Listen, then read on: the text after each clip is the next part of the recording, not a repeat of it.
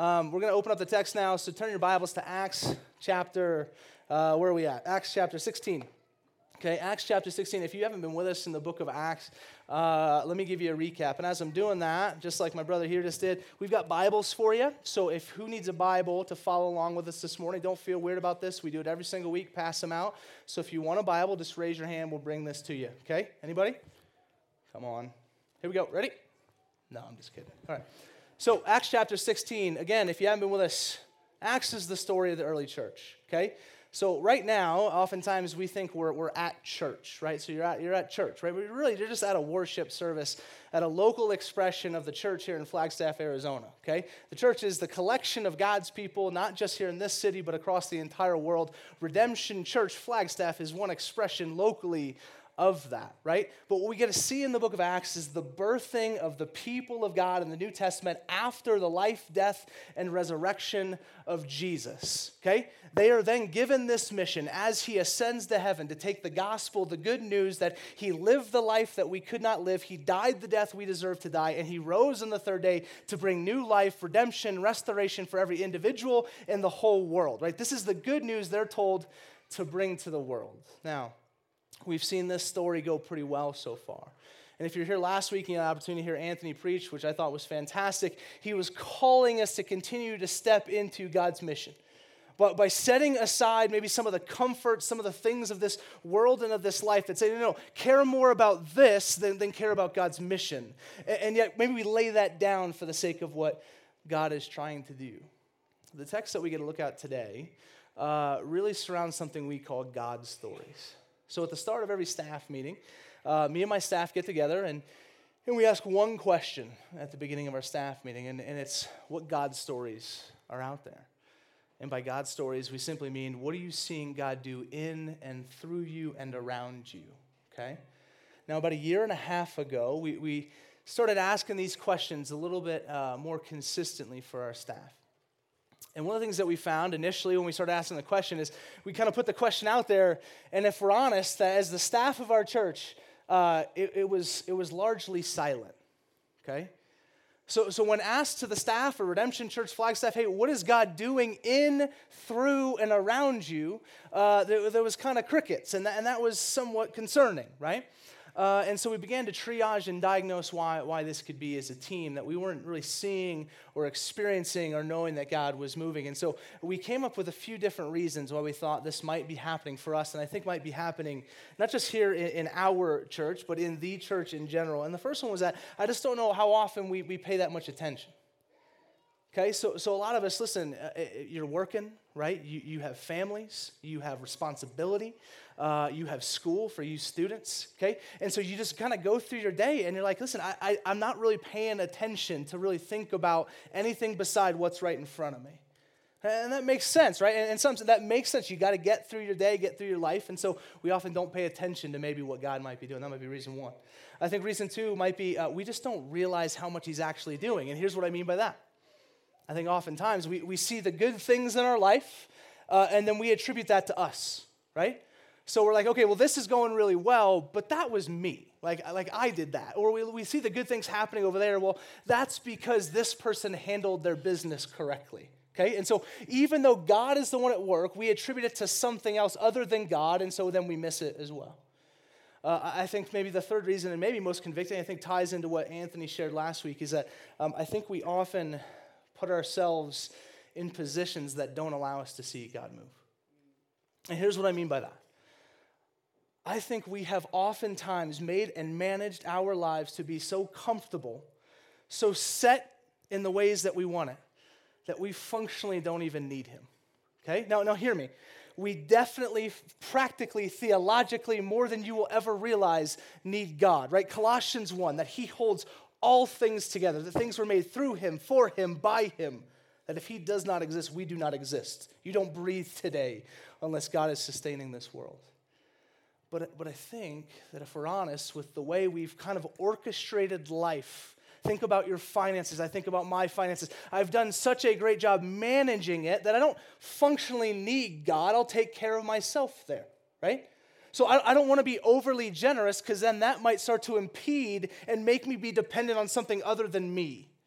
And that's somewhat disconcerting. And so I think maybe the main reason why oftentimes we miss what God is doing is because we've just over-comfortabled our lives. Even when it comes to evangelism and sharing our faith and mission, right? It's like, I don't, what will people think? I don't know what they'll say. And so we're so guarded about our image and our status and what people think that we won't say anything. And so how are we going to see God move if we're just so tightly wound to and bound to our created situation? I mentor and meet with a lot of you guys, and we'll sit down and say, man, I'm just not seeing God do anything. Where is God? I feel so distant from God. I say, well, where do you need God in your life? And they'll say, what do you mean? I say, well, where do you need? Like, if he wasn't there, you'd feel it. And I'll tell you what, man, most of the time, there's not an answer to that question. And there should be, okay? Like, for the life of the Christian, we're going to see a few different stories, say God's stories, right? God moving, God showing up in the midst of, like what Anthony preached last week, a early church who is saying, man, let's lay it down, let's pay attention, and let's move where God's moving for the sake of his mission, for the sake of his glory, for the sake of the gospel across the whole world and region, yeah? And so that's what that's the context of what we step into today. I remember when I was in college, I was a 18-year-old freshman at San Diego State University, and I get saved. And I've shared this before, but I was just like this real zealous Christian. I talk a lot, I'm kind of loud. And so I was like, hey, I guess everyone needs to know this, right? And so I was the guy at San Diego State that was just pulling everybody aside. Hey, have you read this thing called the 4 Spiritual Laws, right? Everyone was getting the 4 Spiritual Laws from me. One day, we're walking on the beach, and it was just me and some friends, and we decided just to go like care for people at the beach. You know, we were buying food and doing different things. And off in the distance, we see this girl standing on the edge of the water, right, as the tide's coming up, and just something, right? I'm like, okay, I don't know why she's there. I don't know what she's doing. She's off in the distance. We couldn't have thought nothing about it except for the fact that for some reason I thought we should go talk to her. And so I literally start sprinting through the sand. And if you know me, I'm not a sprinter, right? Like that's just, I walk everywhere, okay? And so all of a sudden I get over to this woman and I touch her on her shoulder and I say, ma'am, this might seem strange to you, but how's your night going, you know? Right away, she just breaks out into tears, right? Just starts bawling. Okay, I say, man, like, what's going on? She says, just had a tough night. I said, all right, well, is there any way I could share with you about this guy named Jesus and what he's done in my life? And then she starts, it's pouring at this point. Eyes are just draining. And I'm like, man, something's going on here. I said, what's up? She says, I kid you not, 1 minute before you ran over to me, I prayed and asked a God I don't really believe in, that if he's real and wants to save me from killing myself tonight, that he would send someone to talk to me. And I was like, she says that, and I just go, oh. That's what I thought. No. I'm just floored. But I was like, okay, God, like this is amazing. And so we get to talk to her about the Lord and about Jesus and about what he's doing and why we would just randomly be there and et cetera, and how nothing is truly random because there's the author of this whole story. And she, because this was 2002, and I was very much like, you pray that prayer, man, that gets you in, which is not true, okay? But I was like, pray that prayer. So she prays the prayer. But someone also said, well, you better get them plugged in, right? So I'm like, all right, hey, so she prays the prayer. We get her information. She follows up. To this day, she is still in leadership at the Rock Church in San Diego, okay? Now I tell that story. Hear me.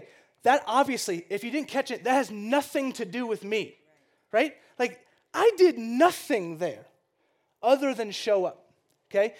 God was the one answering, speaking, moving, saving, revealing, et cetera, et cetera, et cetera. I was just there, right? So instead of maybe being home or doing whatever, we were just there, and God decided to do work. Now, the reason why I would tell you that story is not just to emphasize that God's at work and God does these things. It's more because I feel increasingly convicted, honestly, about my own life. And when I come to preach to you guys at this text today, I want you to fully know that I am preaching to myself this morning. And when I was listening to Anthony's sermon last week about setting down some of the comfort for the sake of the mission of God, I was feeling the conviction and the weight of the Spirit saying, man, what's going on, man? And so this is the reality that I also live in, the tension today. And so I wrestle with it with you guys. And so let's open up to Acts 16, verse 6. And we're going to work through 3 different stories this morning. We'll try and move quick so we don't have you here too long. Verse 6, and they went through the region of Phrygia and Galatia, having been forbidden by the Holy Spirit to speak the word in Asia. And when they had come up to Mysia, they attempted to go to Bithynia, but the Spirit of Jesus did not allow them. So passing by Mysia, they went down to Troas, and a vision appeared to Paul in the night. A man of Macedonia was standing there urging him and saying, "Come over to Macedonia and help us." And when Paul had seen the vision, immediately we sought to go into Macedonia, concluding that God had called us to preach the gospel to them. So what we get here is called the Macedonian call. And if you've been in church for a while, maybe you've heard that language before. So what we have here is the Holy Spirit's like 2 times, hey, you're not going there and you're not going there, and then I'm going to give you this vision and you're going to go to Macedonia. Now, just for a context of what's going on, again, God being the one who's moving here, right? God being the author and the director of this. So a thing we shouldn't learn from this text, though, right? That God always speaks like this. Okay, because I oftentimes, I'll meet with people and like, well, okay, you know what? Like the Macedonian call, man, the Holy Spirit has yet to give me a vision that I'm supposed to go there, and so I'll just stay put. Right? Or he's yet to say audibly or clearly or through a vision of a man talking to me to go and do this, so I won't do that which I know I ought to do. And vice versa, right? That so God did tell me this, because clearly the Macedonian call says that God's always going to tell me audibly and through a vision that this is what my life should look like and what I should do, and so if I don't listen, then I'm being disobedient. This is not normative in the book of Acts, okay? The Macedonian call is not the normative way that God seems to communicate with his people. That being said, what should we learn? He does sometimes do this.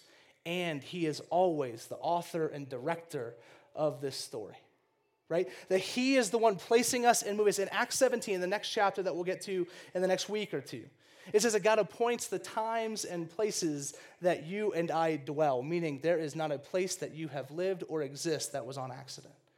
God is the director.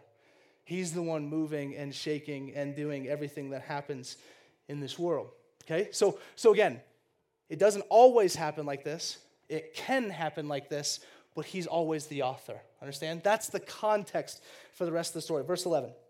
So setting sail from Troas, we made a direct voyage to Samothrace, and the following day to Neapolis, and from there to Philippi, which is the leading city of the district of Macedonia and a Roman colony. We remained in this city some days, and on the Sabbath day, we went outside the gate to the riverside, where he supposed there was a place of prayer. And we sat down and spoke to the women who had come together. One who heard us was a woman named Lydia from the city of Thyatira, a seller of purple goods, who was a worshiper of God. The Lord opened her heart to pay attention to what was said by Paul, and after she was baptized, and her household as well, she urged us, saying, "If you have judged me to be faithful to the Lord, come to my house and stay." And she prevailed upon us.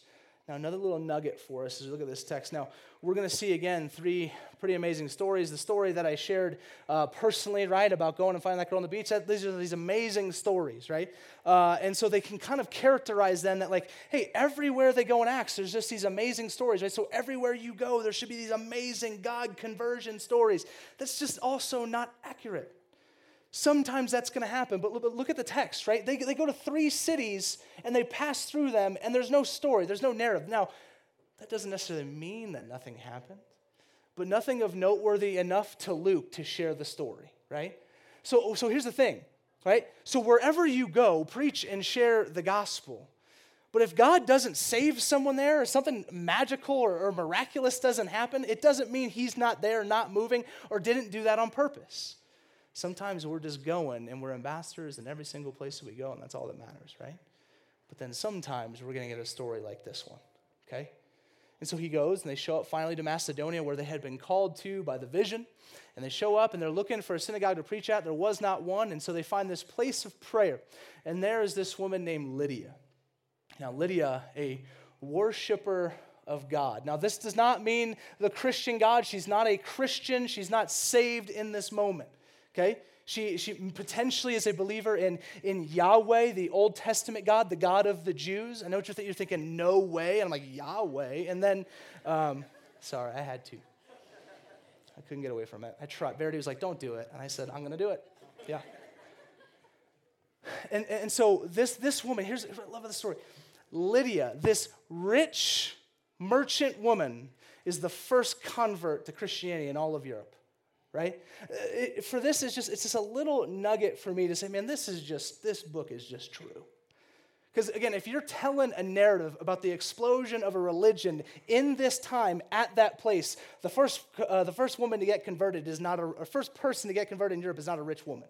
Okay, it's going to be some powerful man, right? But surely not a woman who is a woman, which therefore is not of the kind of select group that you'd want to advertise and market, like, hey, look who's coming in, right? But also a rich woman who was not normal, and in the Roman civilization was kind of pushed downward.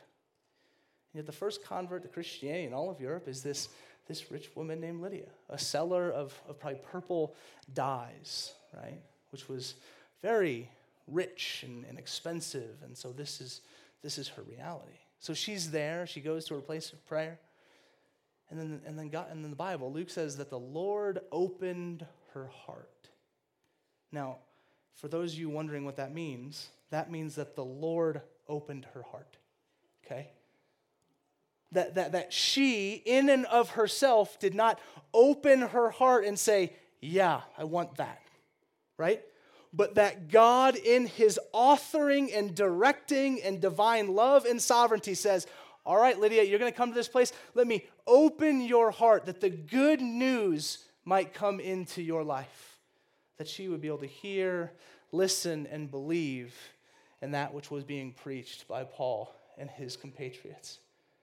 And now, this first God story is a conversion of an unlikely person who, I think if you look at it from just a physical, worldly perspective, did not really need God. Like, she was wealthy. She kind of had her own thing going. She went and then got baptized and then led a small group, right? Like, come on over, we're going to host this. She had her own place. It doesn't say that she was married, so she had to be kind of independent and wealthy like that. She had no functional need for God, yet God opens her heart and saves her. When I read this story, man, this just reminds me of my mother.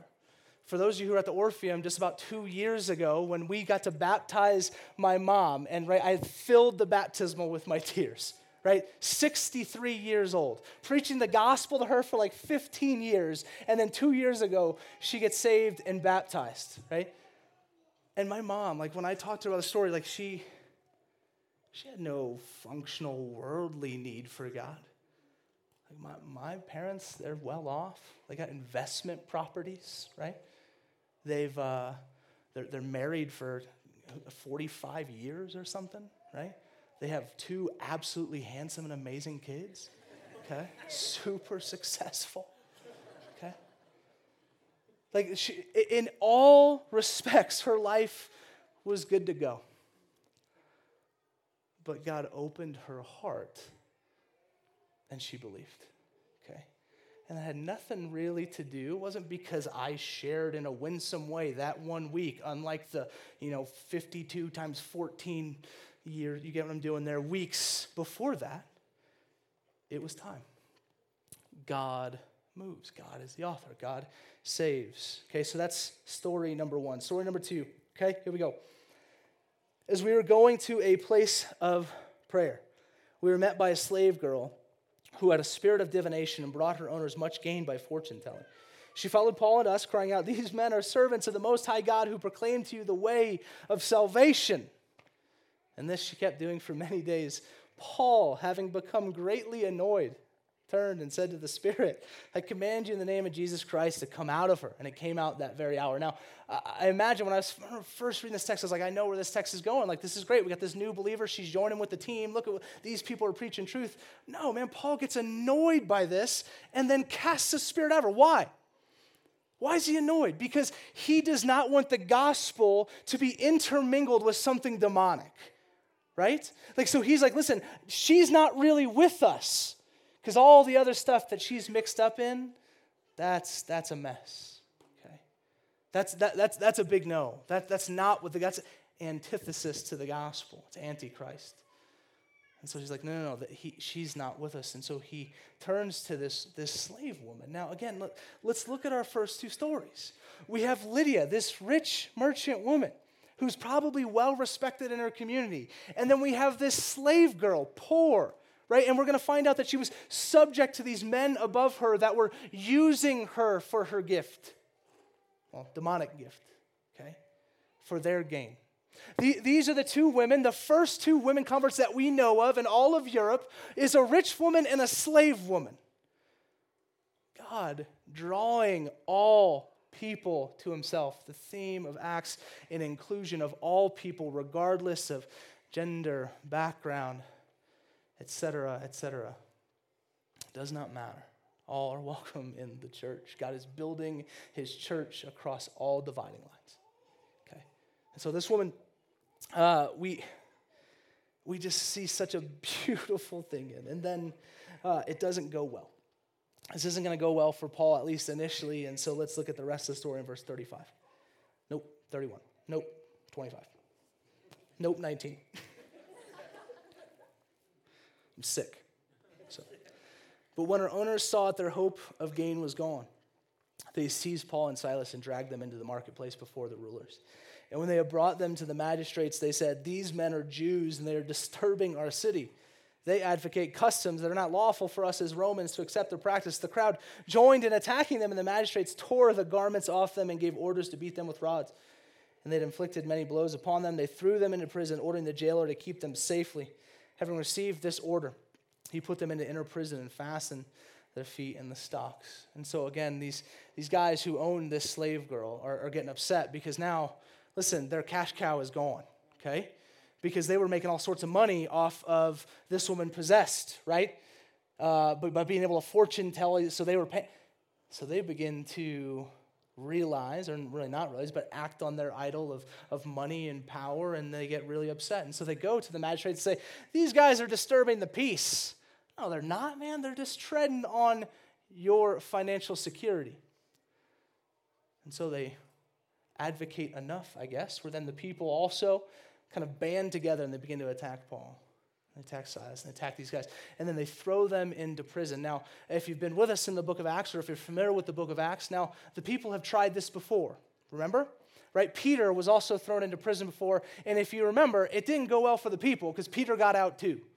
So now we get to see what's going to happen with these guys. But I wonder if they're thinking through this as they know, hey, we're going to put Paul and his buddies in prison. Remember what happened to Peter? Here's what I want you to do. I want you to take him to the inner prison. I want you to fasten him with stocks. I wonder if they're like, man, we really can't let him get out this time.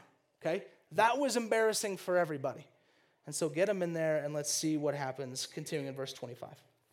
About midnight, Paul and Silas were praying and singing hymns to God, of course.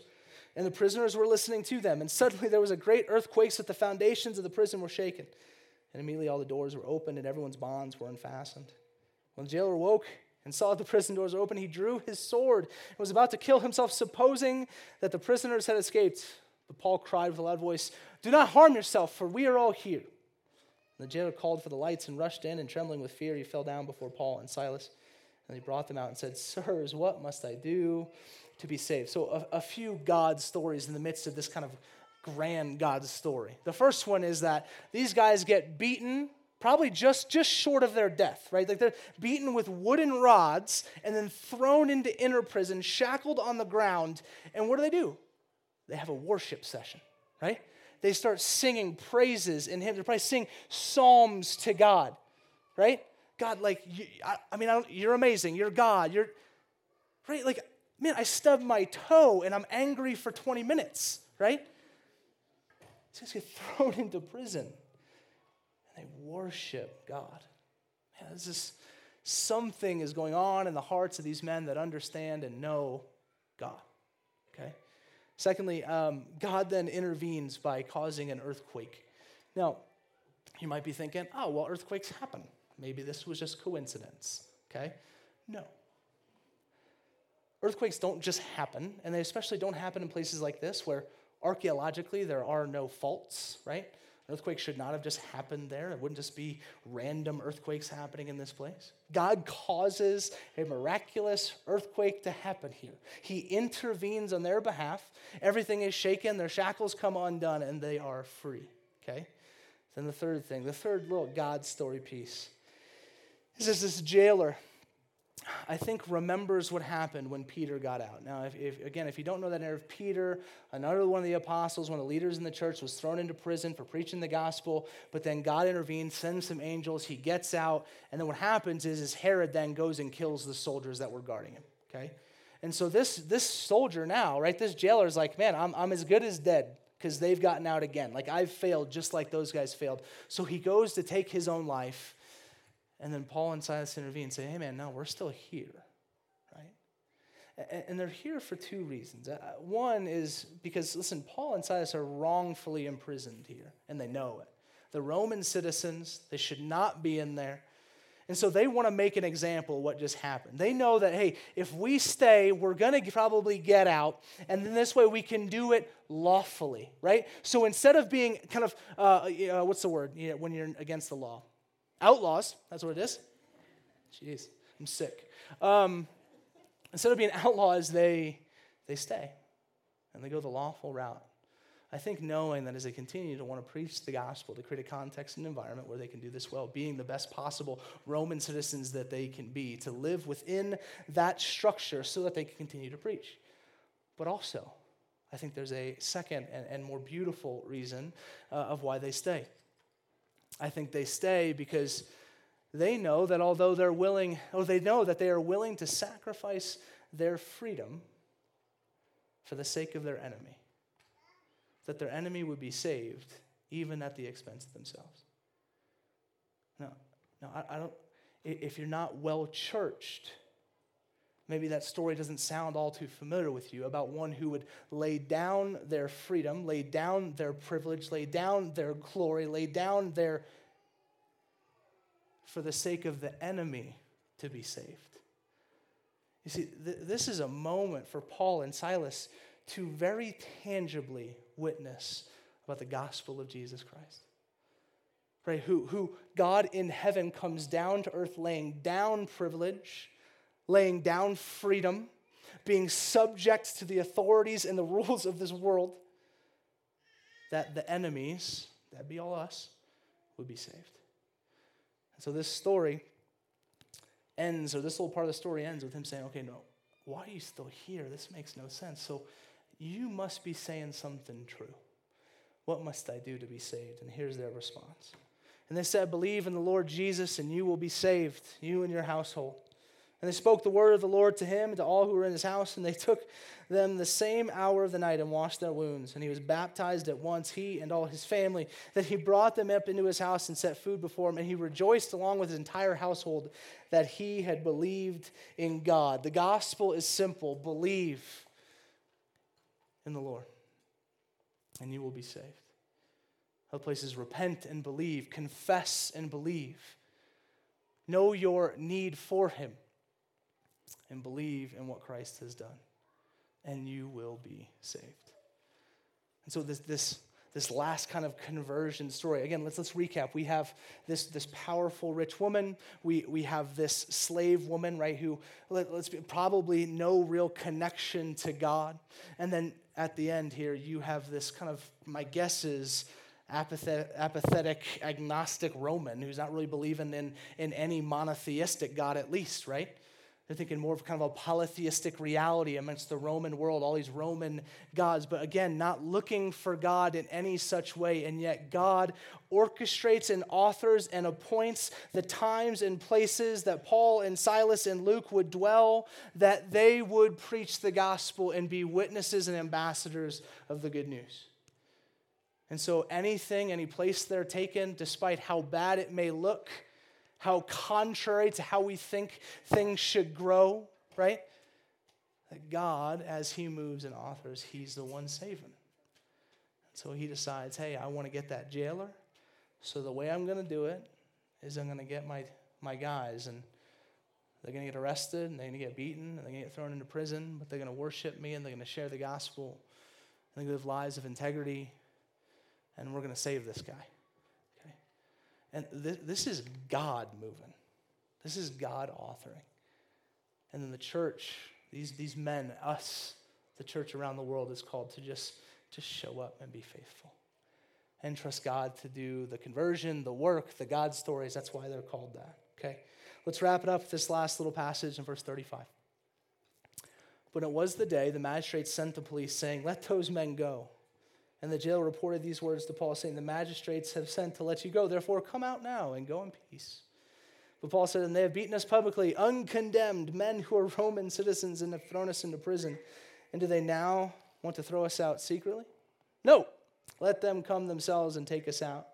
The police reported these words to the magistrates, and they were afraid when they heard that they were Roman citizens. So they came and apologized to them. And they took them out and asked them to leave their city. So they went out of the prison and visited Lydia. And when they'd seen the brothers, they encouraged them and departed. So again, they wanted to do things the right way, and they wanted kind of the entire world to know. We were sitting in this, seminar. We were talking about the book of Acts, and guy was kind of laying out the map of the area, the map of where their jail cell probably was, where they would have been released, and how probably when they walked out, free men, after the big kind of party it was that got them arrested, that they would have been walked out before the watching crowd, right? So everyone who saw them get thrown into prison, into jail, would now see these Roman officials walking them out as free men, right? An opportunity just to say, hey, listen, this is the power of God, and we're here to preach the gospel and the good news, okay? Doing things the right way. So a few things of application as we land, okay? First, I'd like for you guys, and I don't know everyone's story in here. I know a good amount of them, and I know probably most of you, but hear me. If you're here, you're not a believer, you're not like by yourself. Every week, there are a good chunk of people here who come here and visit and listen and engage and ask questions who don't know Jesus, okay? So if that's your story, welcome. We love that you're here. Okay, but I want to invite all of us to just think through our own story, right? Of how God came and got you, right? How God opened your heart, how God set you free, right? How God orchestrated all these events around you to bring people into your life that preach the gospel in spite of, all the junk that you've been doing and I've been doing. When I think of my story, and there's enough new folk I see in the room that probably don't know it, but man, I was not searching for God, okay, at all, okay? I've joked about it before. I went to San Diego State University because I wanted to go to San Diego State University because it was a party school. Like I had clear vision for the next 4 years of my life. And then I get to college, and then I got saved, right? But that wasn't on me. And the way God orchestrated that was 6 of us were sitting in a living room at my best friend Matt's house, and this one girl, Katie, who kind of grew up in the church, but not really, said to 5 non-believers, her being kind of a non-believer herself, hey, do you guys want to start a summer Bible study? And for some reason, 5 non-Christians who didn't want to know God, didn't love him, didn't worship him, didn't praise him, and wanted everything opposite to him, said yes. And week 2, I was preaching on Genesis 2 to the whole group. And Lord knows what I said, okay? And every single one of the people in that initial 6 gets saved that summer and on into our freshman year of college, okay? And then that group grew from 6 to, by the time that summer ended, there was 60 of us in a room. At least 50 of us weren't believers when we started going to that study. But God, in a living room at Matt Stewart's house in 2002, said it was time, so he opened up hearts of a bunch of non-Christians and said, hey, this is the truth, and this is what I've come for, okay? So I don't know what your story is, right? Like maybe you've got like, right, one of the crazy stories we see in this. Maybe your story was, I grew up in the church, and I've just been a Christian. Like I was born into a baptismal, right? I mean, it just like fell right in there, okay? Like if that's your story, listen, if you're still a Christian, you're probably the holiest of us all. Like way to go, okay? Because statistically, it's more difficult even for you. The way the trends are going with you crazy millennials. Technically, actually, I just we were joking about this, but millennials, in 1984, start of millennials. I'm born January 1st, 1984. This close. This close, man. So stop ruining it for me, okay? Listen, what's your story? It's beautiful. Study it, acknowledge it, because it was God that came and got you. And I think the more we kind of pour over what God did in us, the more, man, naturally, we just want to give that away, right? Like, if you know the goodness of what God's done in your life, that he came and orchestrated, I can't believe, why would he have saved me? And everything I was chasing towards does not make sense. God surely wants to do that in and through and around you, right? Number 2, preach boldly in every season, okay?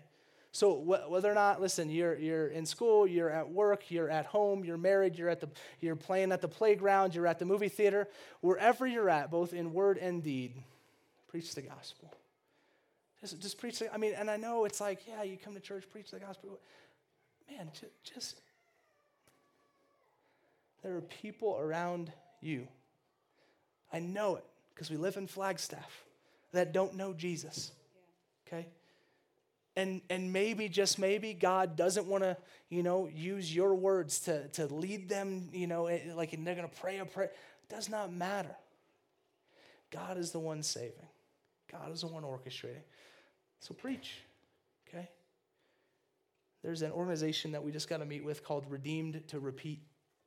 And I love the title of the organization, because the idea is that they've been redeemed and saved, that they would repeat the way they've been invested in the gospel to someone else. Redeemed to repeat. Redeemed to repeat. Know your story. Share the gospel. Okay? They go hand in hand. And then lastly, on almost every account we see in the book of Acts, right, where some crazy stuff goes on, where there's some persecution, or there's some God stuff going on, we always see these guys circle back, and they go and they encourage the new believers. Okay, they go and encourage the church. They circle back. So if you're here, and I don't know if you're a new believer or just, I use this word like an immature believer, in the sense that, like, you just haven't been invested in, mentored, discipled, whichever word you want to use, please let us know. Like, we want to meet with you. We want to know you. We want to get you a mentor. We have a mentorship program here. We match up someone who's maybe just even a step or two farther along the journey than you are, and say, hey, let's meet you up. Let's do coffee. Let's do meals. Let's sit down and let's be shaped together by the gospel and by the word of God. Okay? And so if that's your story, man, come talk to us. We want to know. But also, hear me, church, and this goes especially, man, since the day we started this church, our vision has always been to create a multi-generational, dynamic, diverse body of believers that would pour into one another as we seek to go reach the city. Okay? Now I see a good handful of new faces, and praise the Lord, because we've been praying for this for like 5 years. We see a bit more gray in the room, okay? We need you. Like, to pour into a younger person. And I don't mean like someone, if you're 50 and you've been a Christian for 50 years, find a guy who's 40 and been a Christian for 40 years. Like, just pour into each other. They would see development and growth and a constant encouragement in our entire body to preach the gospel to a city that God does want to do work in and is doing work in. I pray that, man, we could maybe see it more. If it's just like we're just too busy to look thing, but we just start looking more. Okay, will we slow down a little bit and begin to look at what God's doing? If it's we're attributing too much to ourselves, then, man, we would repent and let that go and say, God, thank you for all that you're doing. I acknowledge and recognize it, and I praise you for it. Or if it's that third one where it's, you know what, like, yeah, I've made my life so comfortable. I've made it so that, like, I don't have to ruffle feathers. I've made it so that my finances are so tightly wound that I can't be generous with my finances. If that's your story, man, guess what? Let that go, lay it down for the sake of God's mission in you, through you, and around you. Amen? Let's pray. Jesus, thank you Thank you that you came. You did not have to come. Lord, I think sometimes I treat you as if like you had to do it. And almost like I benefit you sometimes, Lord, and that is just so foolish. So God, I just want to pray, Lord, for my own heart and for the hearts of all of us in here, that we would, in a deeper way, than just a speck deeper, Lord, understand what you've done. God, how we were dead in our sin, how we were broken, how we were in need that we did not even realize we had. And then you came and got us. God, that you are at work and you want to be using your church and your bride and your people, God, for your glory, for your mission. So God, we just pray for the Holy Spirit to change us. We cannot change ourselves. And I pray for any in the room who did come today who don't know you. And again, it's not because of anything we say, anything, some awesome logical statement. God, I pray that you would open the hearts of people today and that they would see that you love them. You love them all the way into the cross. You died for them.